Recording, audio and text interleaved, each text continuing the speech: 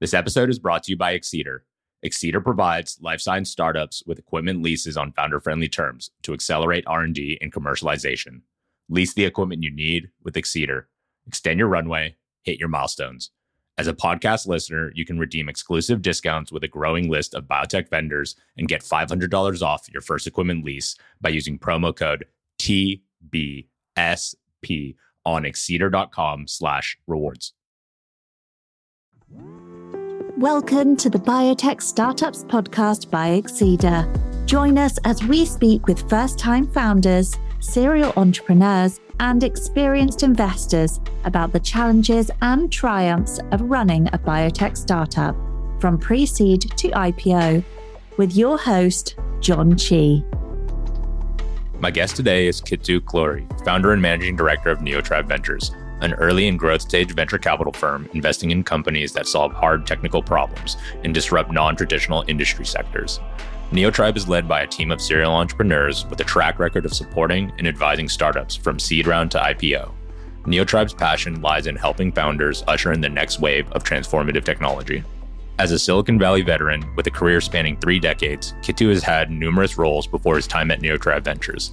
Some highlights include working as an engineer at Silicon Graphics, co-founding Healthion WebMD, being founder and CEO of Neoterrace, and investing in over 4 dozen successful companies as a general partner at NEA. Over the next 3 episodes, we cover a wide range of topics, including immigrating to the United States, his experience co-founding Healthion WebMD, his pivot into venture capital, and the thesis upon which he founded Neotribe Ventures.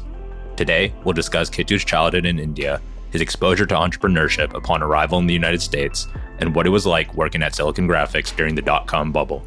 Without further ado, let's dive into this episode of the Biotech Startups Podcast. Kittu, so good to see you again. Thanks for taking the time to jump on the podcast. Thanks, John. Really looking forward to this. As the team and I have been kind of doing our homework, kind of figuring out a fun place to start. We wanted to kind of go back in time and dig in a little bit into your early days and your early career, so the listeners out there can learn vicariously through your lived experiences. Going back during your adolescence and upbringing, what got you into entrepreneurship? And was there like an early interest to science and company building? I'd say my foray into entrepreneurship was a bit of an accident. In fact, a lot of things in my life were a series of accidents. I grew up in a town called Hyderabad in India in the 70s and 80s before going off to IIT Madras for my undergraduate. I had a keen interest in math and science from a very young age, but it was more on the academic side of things, a desire to excel academically. I don't think there was much of an entrepreneurship culture in India at that time, particularly, in where I was growing up. It was only after I came here to the US that I got exposed to that. But even when I came here to the US, it was for graduate studies. And then I moved to the Bay Area for a job. And as you can imagine, as a first generation immigrant, my focus was on getting a job, going from F1 visa to practical training, from practical training to H1B. The thought of going off and starting a company never really crossed my mind. My vision was, very close to my eyes, if you will. Yeah, totally. And that's how most of us as first generation immigrants then, and I'm talking the late 80s, early 90s here. It's interesting you describing this experience because my father is also a first generation immigrant and definitely had a similar kind of lens. It was like, I need stability. We didn't move all the way here to find something that was not stable. I got married when I was still a graduate student. And so I told my wife then, my new bride, I said, let me go back to the US and I'll get a job and then I'll sponsor you. And she's like, I'm going with you. Yeah. So she came with me on an F2 visa. We somehow managed. And at that time, my priority was, getting a job so I can provide for my young family. Absolutely. And so it was later at Silicon Graphics when Jim Clark, who was our chairman, left to start Netscape. and which kind of started the internet bubble as we know it. That was when I got my first taste of entrepreneurship vicariously, mind you, in the sense that he asked me if I wanted to come join Netscape, and in my infinite wisdom, I turned him down. However, he came back after Netscape went public and became a multi-billion-dollar company, and he became a billionaire. He came back and he said, I want to apply these web technologies to a whole new domain, and which was healthcare. And that's what started Healthyon, which then went on to become Healthyon WebMD, and then MDon and WebMD and things like that. So that's when he said, come join me. And so, two of us joined him in that effort. And that was when I first got a taste of entrepreneurship. We literally were the first two folks to wheel in the chairs. We worked out of Kleiner Perkins's office to begin with. We were plotting as to who should we recruit from Silicon Graphics. Yeah. In fact, our first 15 employees were Silicon Graphics employees. And we got a notice from them saying, a cease and desist notice from Silicon Graphics. Wow. But that's how we got started. So I love hearing where the origins of this original spark came from. And when I look back on my entrepreneurial journey, it was the same way. It was very much accidental, could not have predicted it. It looks more clear when you're looking retrospectively, but in the moment, you're just like, where am I going? Like, where is this going to go? 100%. And you are sort of second generation within your family. When I called my parents and I told them that I was going to start a company, my dad was actually unsure about it. He was like, are you sure you're leaving a stable job and things like that? My mom, on the other hand, was like, okay, go for it. And she definitely had a little bit of that risk-taking streak in her. Yeah. And so I convinced them that it was all going to be good and that I still was going to. That's amazing because I had an identical experience. And obviously you've had a much storied, longer career than me, but I still, 13 years in, my dad will sometimes come over to me and be like, are you going to go to law school or medical school? And I'm just like, I've been doing this for more than a decade now. But in a similar fashion, my mother was like, go for it. Just, you'll be okay. Just go for it. I love hearing those stories. Yeah, I'll tell you a funny story. There was a guy called Shankar who was working for me. And when I recruited him into Healthyon, he went from being a manager to being an engineer, but it was a principal engineer. He was one of our lead engineers, brilliant guy. And his parents gave him a bit of a hard time. They were like, you're going from a manager, you're taking a step down to becoming an engineer, principal engineer. Isn't that like a demotion kind of thing? And he was like, no, not at all. It's a completely different company, different track and things like that. And, but that was the prevailing culture, particularly coming from a country like India, where entrepreneurship wasn't really much of a cultural thing. You have to understand that India, at least at that time, it's changed some, although I'll say there's still pockets of India where that culture prevails, where failure has a stigma to it. And there are several countries, I would say even countries like Israel, notwithstanding the amount of entrepreneurship that comes out of it, there's still a stigma around failure within some of those countries. And so India was no exception. So you were better off in India working for the government or some established company rather than working for some small company. I'll tell you another funny story. I graduated from IIT Madras and then I had a few months to kill before coming out here to the US. And my best friend and I were watching a lot of movies. We'd go on for an afternoon show, evening show.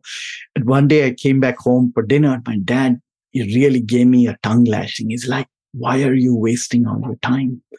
Why don't you go get a job?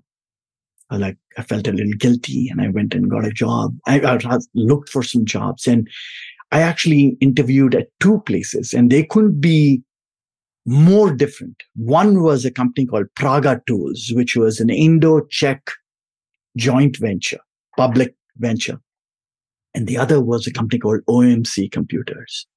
I got both offers. I came back proudly to my home and I told my dad and mom, I got both these offers. but I'm going to go join OMC Computers. And honestly, if I were to think back, it was an inflection in my career source. My father was like, what? You're walking away from Praga Tools? And I'm like, Dad, I'm going to the US. So what difference does it make? I'd rather develop some skills at OMC Computers because those will hold me in good stead. But that was the mindset. And that was the difference in the mindset between my parents' generation and my generation. Absolutely. And I know when you were studying in university at Madras, you studied mechanical engineering. Was that transition like from mechanical engineering to, now focusing at CMC computers? Was that just like for your parents, just like the shock to the system that you're not only like you're going to America and you're kind of turned down this opportunity? You're not pursuing mechanical engineering. Yes, exactly. I don't think they worried that much about it, that you were transitioning from mechanical engineering to computer science at OMC Computers. It was more the big public company versus a small company. And I'd already indicated to them that, look, the world at that time was moving more towards having a knowledge of how computers work was a prerequisite. If you thought about how economics was a prerequisite on the sort of liberal arts and social sciences, computer science was rapidly becoming a prerequisite on the technology side. And so while I'm happy that I did the mechanical engineering, I wouldn't be where I am if I did not embellish it with the computer science background. Totally. And as you finished up kind of the months in between your undergraduate and your graduate studies, did you always know that you were going to end up at SUNY Buffalo? Was that always on the horizon? Or was that something that you kind of like, yeah, this looks good? No, I think like most students who are graduating from an IIT or an NIT or a BITS Pilani, which are some of the best universities in the country, and you had aspirations to go abroad for graduate studies, you typically applied for a bunch of universities. And I remember, I got into USC, but I didn't get an assistantship. And they said, you come here and we'll see. And whereas at SUNY, I got the assistantship. And my parents nowhere could they have afforded sending me and paying for my education. So we were a middle class family. And so I had to find a way to finance my own graduate studies. Absolutely. And USC is not cheap. USC is a private university, not cheap. And the other thing that was a kicker was in-state tuition versus out-of-state tuition. That was another kicker. So if you went to USC as a foreign national, you had to pay out-of-state tuition. And so without a tuition waiver and an assistantship, you were done for. Totally. And your mechanical engineering background, you then got into dabble into kind of computer science a little bit. And you ended up at SUNY. I know you studied operations research. What drew you to that field of study? Well, doing operations research from a mechanical engineering degree was kind of a natural transition. To me, OR and industrial engineering were kind of like a quantitative MBA, if you will, John. But what I got there was I got a lot of exposure to computer science because at SUNY Buffalo, our department was housed in the same building as the CS department. And so I used to bump into a lot of computer science students. I started taking some courses in computer science. And so that's how I got exposed to it and developed an interest in it.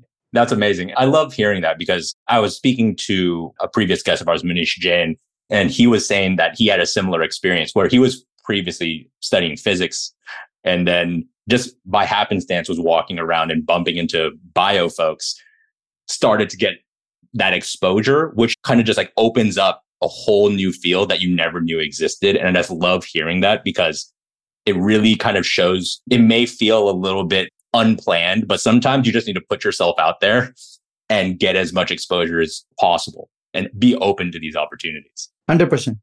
I like to say this, that your undergraduate degree teaches you how to teach yourself.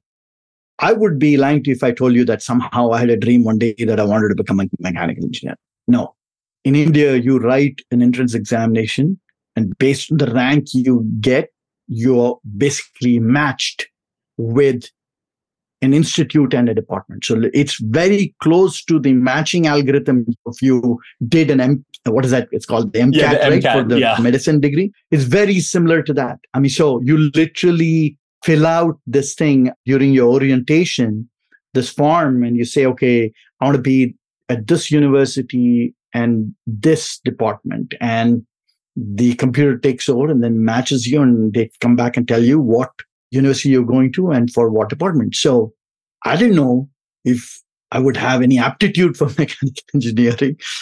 And in hindsight, I am so glad I studied mechanical engineering because it gave me exposure to a wide variety of disciplines. I got exposure to thermodynamics, to material science. I got exposure to computer science. I got exposure to electronics, electrical engineering. So it was like a melting pot of sorts. And so I'm really glad, I like to say, thanks to that degree, I know what I don't know, which helps me a great deal in my current job, because the worst thing is if you don't know what you don't know, because then you have a whole lot of hubris around how hard could this be. But when you know what you don't know, you're able to underwrite the risk that you're taking. And you know what kind of questions to ask. And you know how to price that risk. So that was what mechanical engineering taught me. It taught me how to teach myself. And I came here and I really fell in love with computer science. And then moved out here to the West Coast, spent a little bit of time at UCSC before starting work at Silicon Graphics. Being at SUNY and then coming out to California and the West Coast, how did the opportunity to work at Silicon Graphics come about? Was it someone that you had met during your grad program? Or was it something where you're just like, I'm going to go out on a whim and I'm just going to give a shot to this? It was really family initially that attracted me to California. I had at that time, I think three first cousins who all lived here in California, particularly in Northern California. And so that was an attraction. And then in terms of the job, after I got married, as I mentioned, I was looking for a job and I got referred into Silicon Graphics by a graduate student friend of mine and then interviewed there and I got the job. That's amazing. And Silicon Graphics is like a storied institution. I'll tell you, John, Silicon Graphics is such a fun company to be at. I used to come back and tell my wife, I can't believe these guys are paying me to work here. It was so much fun. Just working on those 3D graphics workstations and, just even using the file browser to go look at files, and everything's in 3D and things like that. And the projects we worked on and the culture within Silicon Graphics, it cherished the engineers in the company. And so we felt like rock stars inside the company. And honestly, in hindsight, maybe to a certain extent to our detriment, because we were very much like a technology-driven company. Build it and they will come. And that worked for a certain period of time, but it crashed and burned after some time. Absolutely. And all the stories I've heard about Silicon Graphics, at least in my mind's eye, I'm envisioning like working on things like the Nintendo 64 and Jurassic Park. I guess let me back up. Were you involved in those projects? Well, I was involved in the interactive television project that we did. The first interactive television project, which was the Orlando project. And Jim Clark actually wrote a paper in SIGGRAPH called The Telecomputer. And it was his vision that the television and the computer would converge. And rumor has it that Jerry Levine, who was then the chairman CEO of Time Warner, read that paper, reached out to Jim and said, that's how we got our first $20 million investment into that effort. And so I was very much involved in the first interactive television system end to end. It was called the Roadrunner project. And so that was a lot of fun. I mean, thanks to that project, I got to meet Michael Jackson. Wow. DreamWorks SKG launched on the Silicon Graphics campus. Wow.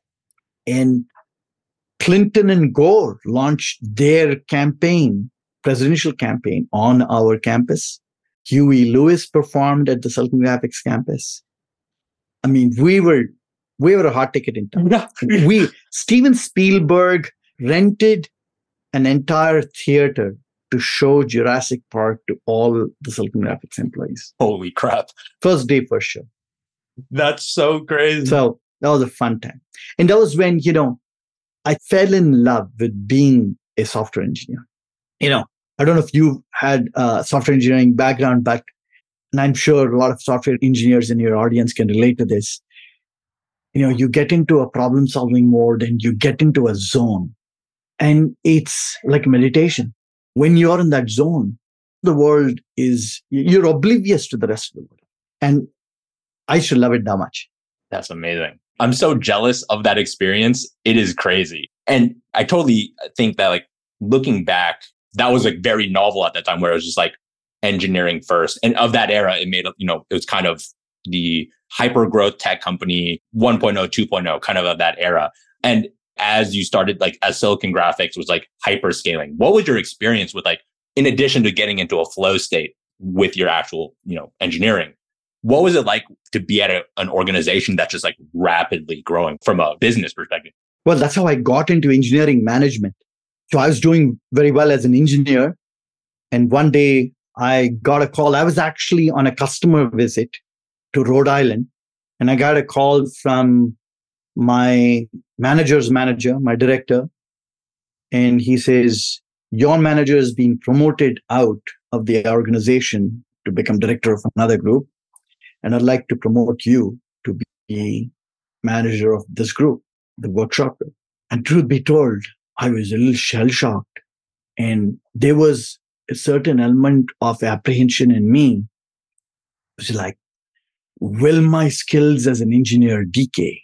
And I bet you there are a lot of engineers who go through this. And I didn't say yes or no then. So I said, Pavan, can I call you back in just a bit? Yeah. So I had to talk to someone. So I called my wife and I said, Vinny, this is what Pavan's asking me if I want to do this. And we discussed it for a bit and I said, okay, I'm going to say yes. And it was, I'd say, a weak yes. Yeah. That time. I said yes, took it on. And I'll tell you, the first few years of being a manager were not a bed of roses. I screwed up in every which way possible. And I thought I'd surely get fired. And in fact, I reminded our vice president, I'd screwed up in a big way. And Waiting, who was then our vice president, called me. And I was literally shivering in front of him.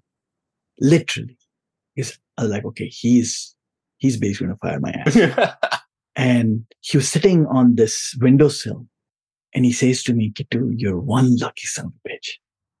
And I went, where's he going with that? And I was like 28, 29 at that time. I was probably one of the youngest managers in all of Silicon Graphics. And he says, if you had made the same mistake 10 years later, your career shot. Go back to your job. Don't do it again. Learn from this mistake. Oh my goodness. And that is the baptism of fire. And I think those kinds of experiences too are like, there's only so much you can do when you read it in a book. Like, here's the theory on how you should manage properly. There's a lot of learning that I got from my personal experiences. And I wasn't that smart to learn from others at that time. Since then, I've gotten a little smarter. But at that time, I was making every mistake in the book. But failure taught me a lot. And I actually like to say this, that you learn more from your failures. In fact, you should make an effort to learn more from your failures. And that's what happened in my case. And I'm fortunate that I went through this and people still bet on me. Absolutely. Speaking of these hard lessons learned while at Silicon Graphics, are there any standout stories or memories of a specific time you failed, but you took away a very key lesson? Yeah, I remember a time when I released a product knowing full well that its quality wasn't up to par. And the customer reaction was very strong. And that was a hard lesson because that pride of ownership is really important. And I told myself, I'm never going to put out something that I can't be proud of. Absolutely. And I think there's kind of like schools of thought when it comes to like launching products. There's like sometimes like ship the product, and then we'll kind of like fix it as we go. But what you're describing is a little bit in the different direction where it's like, let's take our time with this. Exactly what you said. We want to get it right if we're going to launch it at all. I mean, engineering is all about making choices and compromises, but there is a line beyond which you're putting out crap and you don't want to do that. Yep. That's absolutely true. And the lesson there for me was I should have been stronger as a leader at that time. Totally. And as you were wrapping up your time at Silicon Graphics, looking back, were there any mentors or colleagues that really left a lasting impression on you? Oh, 100%. As I mentioned, of course, it starts with Jim. I got to know Jim as a person and as a friend and as a mentor. And that was very fortunate. I've spoken about this and it's been written about in the book New Thing by Michael Lewis. And so I won't bore you with the gory details, but I got a chance to get to know Jim at a personal level by happenstance because he happened to call me for a problem that he was having and I happened to solve it for him. And then he would come over to my office and he was the chairman of the company coming over, hanging out with me. I'm like this low-life engineer in the company, but we had a similar sense of humor. I think that was what he enjoyed. He enjoyed coming over to my office and telling me the joke of the day that he had heard, and I would tell him what I had heard. And there was no expectation from either side. So he's clearly somebody. And of course, we went on to do Healthy on WebMD. He was my chairman at Neotribe. So he is invested and supported me all through. So he's somebody I owe a lot to. My director that I mentioned to you, Pavan Nigam, he's someone who is a dear friend, mentor, just a great partner in crime. He and I were the first two guys that Jim recruited to Healthy On. And so he's someone I've had a long association with where, we have agreed, disagreed, fought over, but at the same time, there's always this affection for each other and for our respective families. I mean, we become like real close personal friends, right? And now I'm kind of a mentor to his kids and vice versa. So that's another person who has been a very important person. Started off as a professional relationship, went on to become more of a personal relationship. There's an organizational development consultant I met at Juniper Networks who was hugely impactful and again became a very dear friend, Jocelyn Kang. I mentioned Waiting. I enjoyed watching Waiting as a manager and a leader. I enjoyed watching Tom Jermolak, Ed McCracken, and how they led. Tom in particular, I got to know him a bit, but nowhere near as closely as I knew Jim and Pavan. So there were along the way some people that helped me in my journey. And then fast forward to my venture capital career. There's so many people that I've learned from, and they don't even know that I've learned a lot from them. I would agree. I feel like there are clearly these like pillars and mentors who kind of like take you on their wing. It's almost like an apprenticeship almost. But in every interaction, there's something to learn from the person on the other side. Be it small, large, there's always something to learn, which I've always thought as a mental model. You want to be a student for life. Absolutely. And it's funny when you're talking about you being recruited early days to Healthy On, kind of having these kind of like butting head moments and kind of disagreeing. And I always think about like what makes for an early healthy team. And it's that healthy disagreement, but it comes from a place of like respect. And it comes from a place of wanting the best out of your teammate, where that's where magic happens. And my co-founder, we're like pretty much the opposite of each other. We disagree all the time, but it's never out of a place of malice. And I think when I look back on like, I'm so grateful for that kind of opposites coexisting. I wouldn't have it any other way. Yeah, 100%. Jocelyn actually likes to say this, and I totally agree with her on this. She says, trust is when you can have conflict without any kind of attribution of malintent or without any attribution of some hidden agenda. That's what trust is.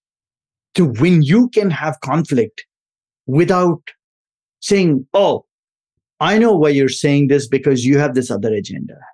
That's the very definition of trust. Absolutely. And when you have that trust as a team, you just move faster.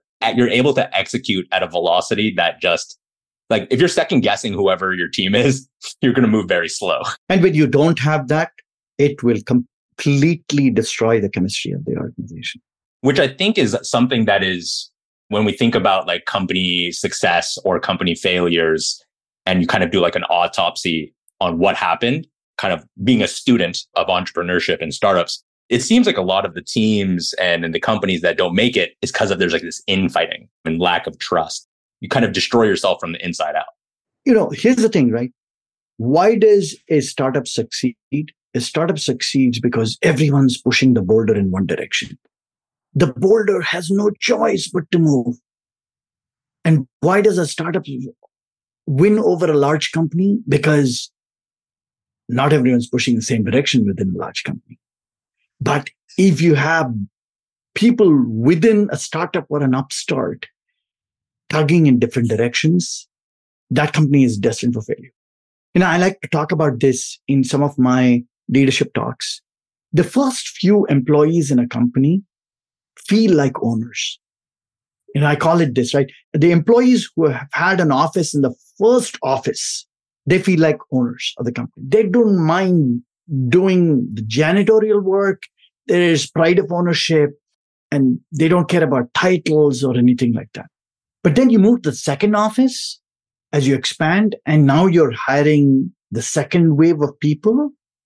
They still want to make some money, but they know they're not going to make that kind of money because by that time, the company has been sufficiently de-risked. And so they're also looking to pad their resume. And so now what happens is you start to see the emergence of these microcultures, John. And that can be a recipe for disaster if you're not careful. And that's when leadership matters to say, hey, here is what our value system is. Here is what our culture is.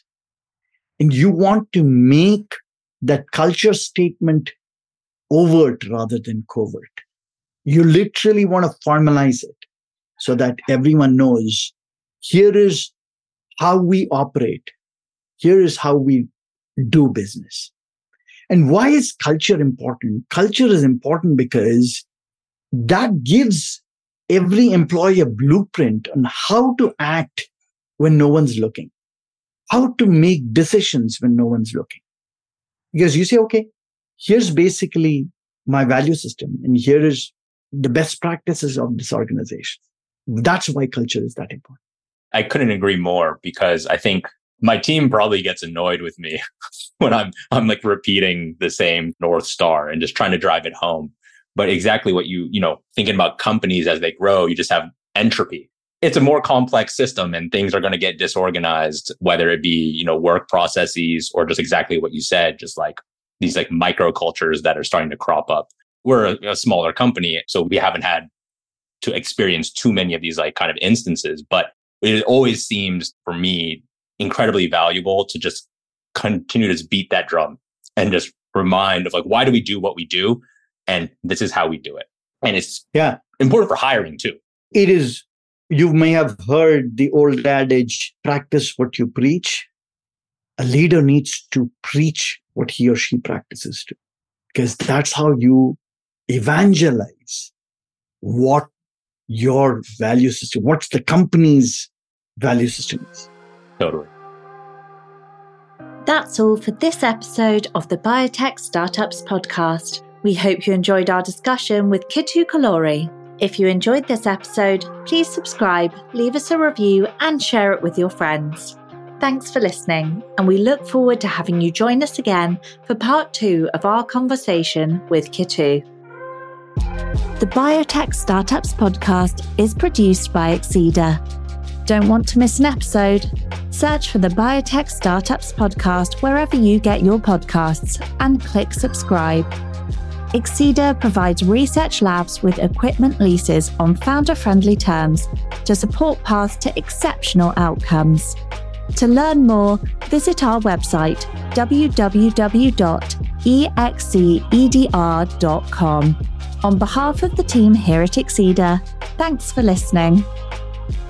The Biotech Startups podcast provides general insights into the life science sector through the experiences of its guests. The use of information on this podcast or materials linked from the podcast is at the user's own risk. The views expressed by the participants are their own and are not the views of Exceeda or sponsors. No reference to any product, service, or company in the podcast is an endorsement by Exceeda or its guests.